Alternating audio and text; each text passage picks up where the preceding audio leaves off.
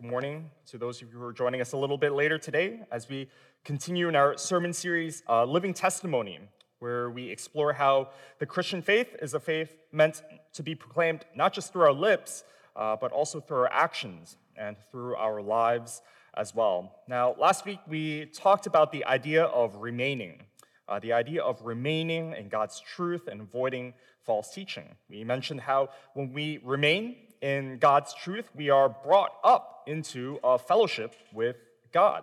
And now as we move forward in our sermon series, as we experience this fellowship with God, John begins to transition the topic once again to talk about the importance of living out our love, living out this fellowship that we have with God. And to kind of demonstrate the idea of living out our love, I want to talk briefly about the movie The Help, starring Viola Davis, who played a black woman named Aibileen Clark. Now, this movie is set in the 1960s when segregation and racism was a daily reality for many African Americans, but the 1960s was also a time of change as well, as the civil rights era was starting to build more and more traction. And in this movie, it tells the story of black maids working in white households in Jackson, Mississippi. And the central character, Aibileen Clark, was a maid who defied social norms by showing love, by showing kindness to the children she cares for, despite the racial tensions of the time. And if you watch the movie, you quickly find out that Aibileen Clark is actually a woman of deep faith. And her love for others is primarily rooted in her relationship with God.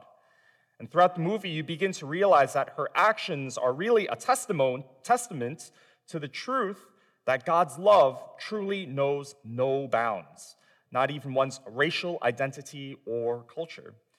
And so through Aibileen's actions, the white children that she took care of began to learn and to understand what true love and what true compassion looks like, despite living in a racist households and a racist culture.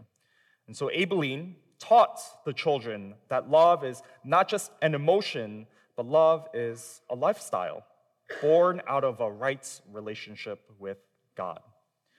And so just as Aibileen demonstrates love for others despite the racial tensions of the time, we see that our passage today also encourages us, even today, to deliberately love one another, to see the importance of loving one another in the Christian faith, to avoid hatred, to emulate Jesus by loving others just as he has loved us.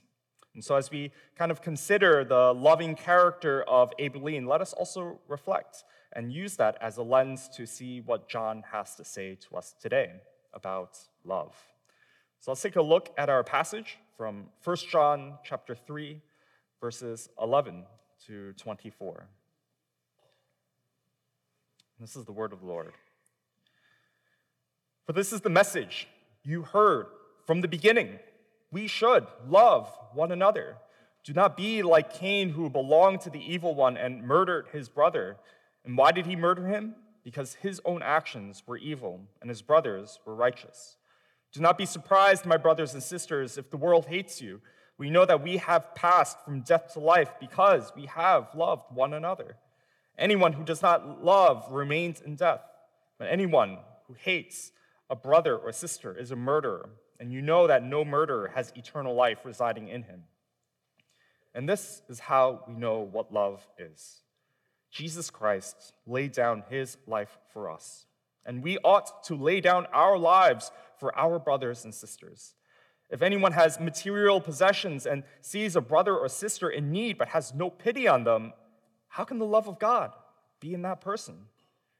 Dear children, let us not love with words or speech, but with actions and in truth. And this is how we know that we belong to the truth and how we set our hearts at rest in his presence. If our hearts condemn us, we know that God is greater than our hearts and he knows everything. And so, dear friends, if our hearts do not condemn us, we have confidence before God and receive from him anything we ask because we keep his commands and do what pleases him. And this is his command, to believe in the name of his Son, Jesus Christ, and to love one another as he commanded us.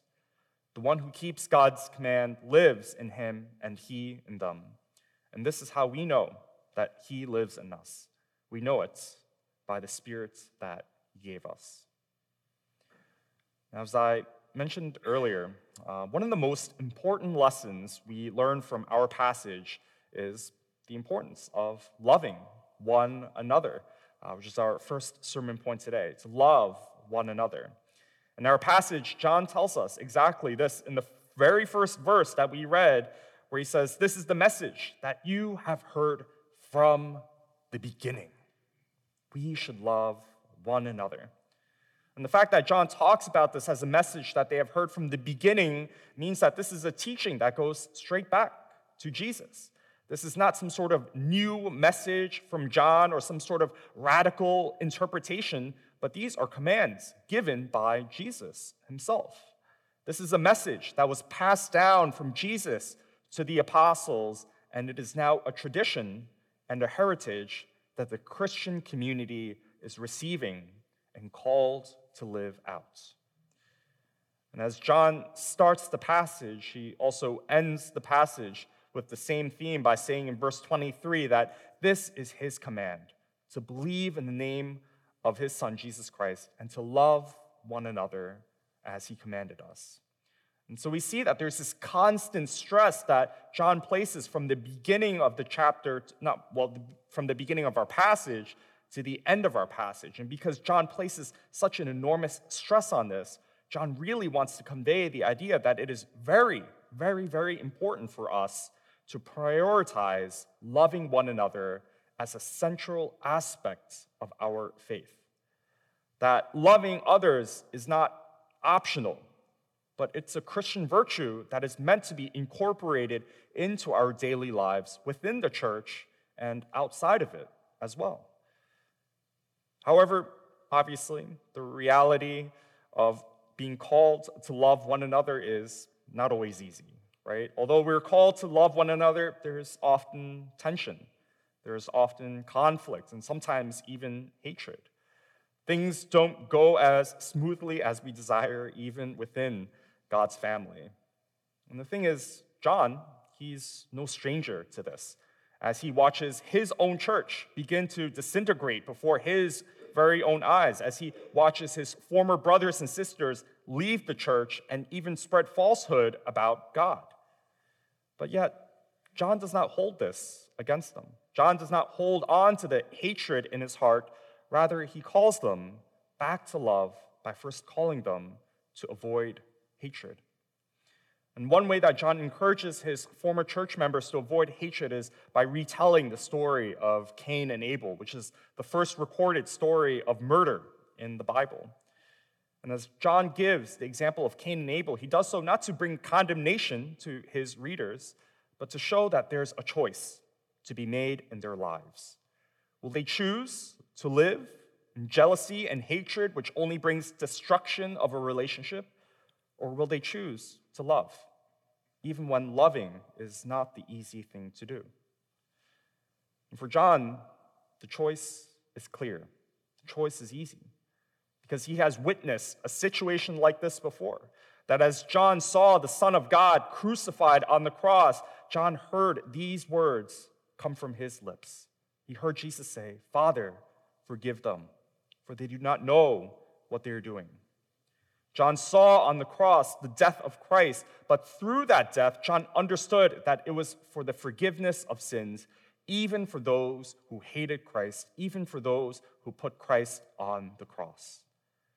And so through that example, it's clear for John that loving one another does not just entail not holding grudges or not trying to lash out at others, but to love others is to emulate what Christ has done for us. That just as Christ has laid down his life for us, we ought to lay down our lives for our brothers and our sisters, to be self-sacrificial to one another. But why is it so important to love one another? Why does John keep stressing it over and over and over again throughout our passage and also throughout the book? And the reason why he stresses it is because love is actually a barometer of our faith.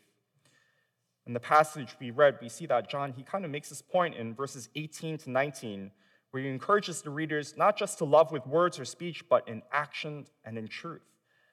And through loving others, through our actions and through speaking the truth, that is how we know that we belong in the truth in the first place. And there's a specific reason why I labeled this point as barometer of faith rather than indicator of faith, or something more black and white. And the reason why I say that is because acts of love do not indicate whether we are saved or not.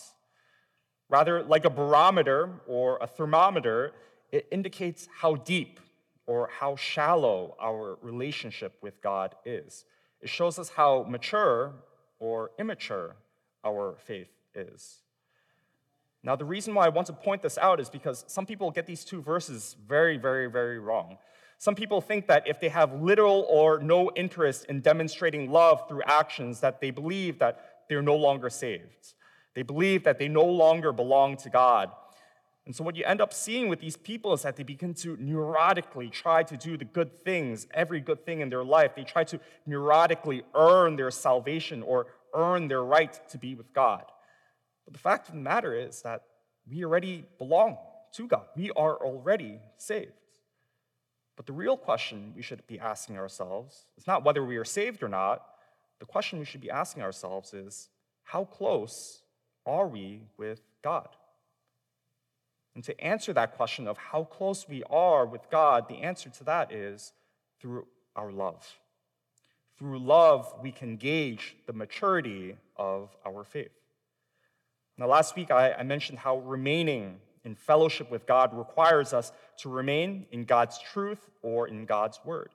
We talked about how when we spend time in God's word, we begin to develop a fellowship with God. We begin to develop a mindset that is similar to God, where we begin to adopt God's habits and even his attitudes. And this is important for us to remember because we see the significance of why this fellowship is so important now. As we begin to spend time in God's word, as we spend time in prayer and communion with God, as we walk through God's world, we begin to see the world from God's perspective, right? I mentioned that several times. On the one hand, as you experience the world through God's perspective, you experience joy. You experience wonder and amazement as you see the wonders of God's creation, as you see the advancements that we have made in society. But at the same time, as you walk through this world that God created, with God's eyes at least, you should also experience tremendous grief as well. You see the effects of sin wherever we are. We see the collapse of families. We see people battling addictions. We see people coming into unfortunate circumstances that result in poverty or homelessness. And the typical human response to this is, well, that really sucks, but that's just part of life, right? Nothing we can do about it, and then we kind of just go on our way. But as we do remain in God's truth, and as we see the world from God's perspective, our answer to grief and sin actually changes. You begin to see God's heart yearn to bring restoration to that which is broken, like the scripture reading that we read before. You begin to see God's desire to save and seek those who are lost. And as we really develop that relationship with God and enter into his inner circle, we begin to notice that our hearts are torn in the same way that God's heart is torn. We begin to notice that we desire what God desires, and when that happens, our hearts finally ask God a critical question. Our hearts finally ask God, what can we do? What can I do to solve, to be able to participate in the hurt in this world? And so, brothers and sisters, I want to challenge us today by asking, are we walking in the right relationship with God? In our passage, John, he quotes and he reformulates the great command given by Jesus. John tells us in verse 23 that in order to walk in the right relationship with God, we are to first believe. We're first to believe in the name of his Son, Jesus Christ. And this belief in Jesus is the cornerstone of our faith and the cornerstone of our right relationship with God. It is through this belief that we are made righteous. It's through this belief that we're able to receive the fullness of God's love and grace. It's through this belief that we're able to receive the forgiveness of sin, the promise of life everlasting, and the full adoption into the family of God as his children. It's also through this belief in Jesus that we not only receive God's love, but we're able to experience it through our lives as we continue to see his faithfulness to us while we are still sinners. And as we experience this transformative love, we're called to let that love flow out of our lives and to live it out, as John finishes the rest of verse 23 by telling us that we are to love one another as he commanded us. And often people think that this is a second command, but these commands are actually interdependent and part of one command. They're actually the same command, that we cannot truly believe in Jesus and follow him unless we love others. But we also cannot truly love others unless we believe in Jesus and follow him. And the reason why I say that these two commands are the same command is that the love we are to demonstrate does not actually come from us. The love we're to show to others is not kindness, it's not altruism, it's not motivated by duty, a desire for social approval, it's not even our own natural inclination towards compassion. The love that John refers to goes beyond all of that.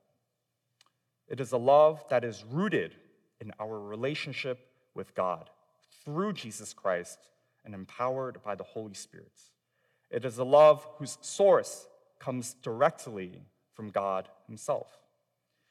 See, if God's love, if you imagine it as a river, then we, as his body, we are the streams connected to it that bring love and goodness to everything around us. And just as a stream cannot help but to give and support life to everything around it, when we are connected to God, when we are walking in the right relationship with God, we cannot help but to bring love to everyone and everything around us. And so I encourage us this week to walk in the right relationship with God, to connect with God, not just with our minds, but with our whole beings, with our hearts, and with our hands throughout this week and throughout this month. And so as you experience the overwhelming love from God, as you experience what it is like to be in fellowship with God, whether it's here at church, whether it's at home in your prayer sessions or through your Bible studies, I pray that that type of love will flow out of your lives, that you'll be able to be a blessing to everyone that you see, to everyone that you know. I invite you all to just briefly come with me. I invite you all to join me for a period of prayer. So let's just pray.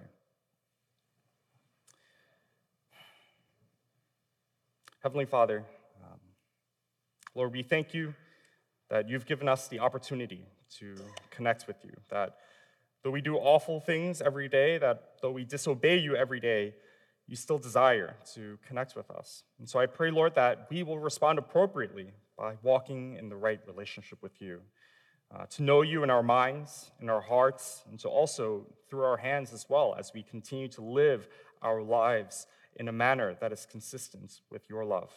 So let's continue to grow in maturity by seeking you and modeling our lives after your Son. Help us, Father, to be more Christ-like, to literally become more like your Son. Teach us and guide us in demonstrating love to our neighbors and also to our enemies. And soften our hearts, Lord, to be generous with our resources so that we can really be a blessing to others. Most of all, Lord, we pray that you'll give us the strength to be bold in our proclamation of you, so that all the ends of the earth may know how truly wonderful you are. We love you, and we commit our lives to your hand. In your most precious Son's name we pray. Amen. Amen.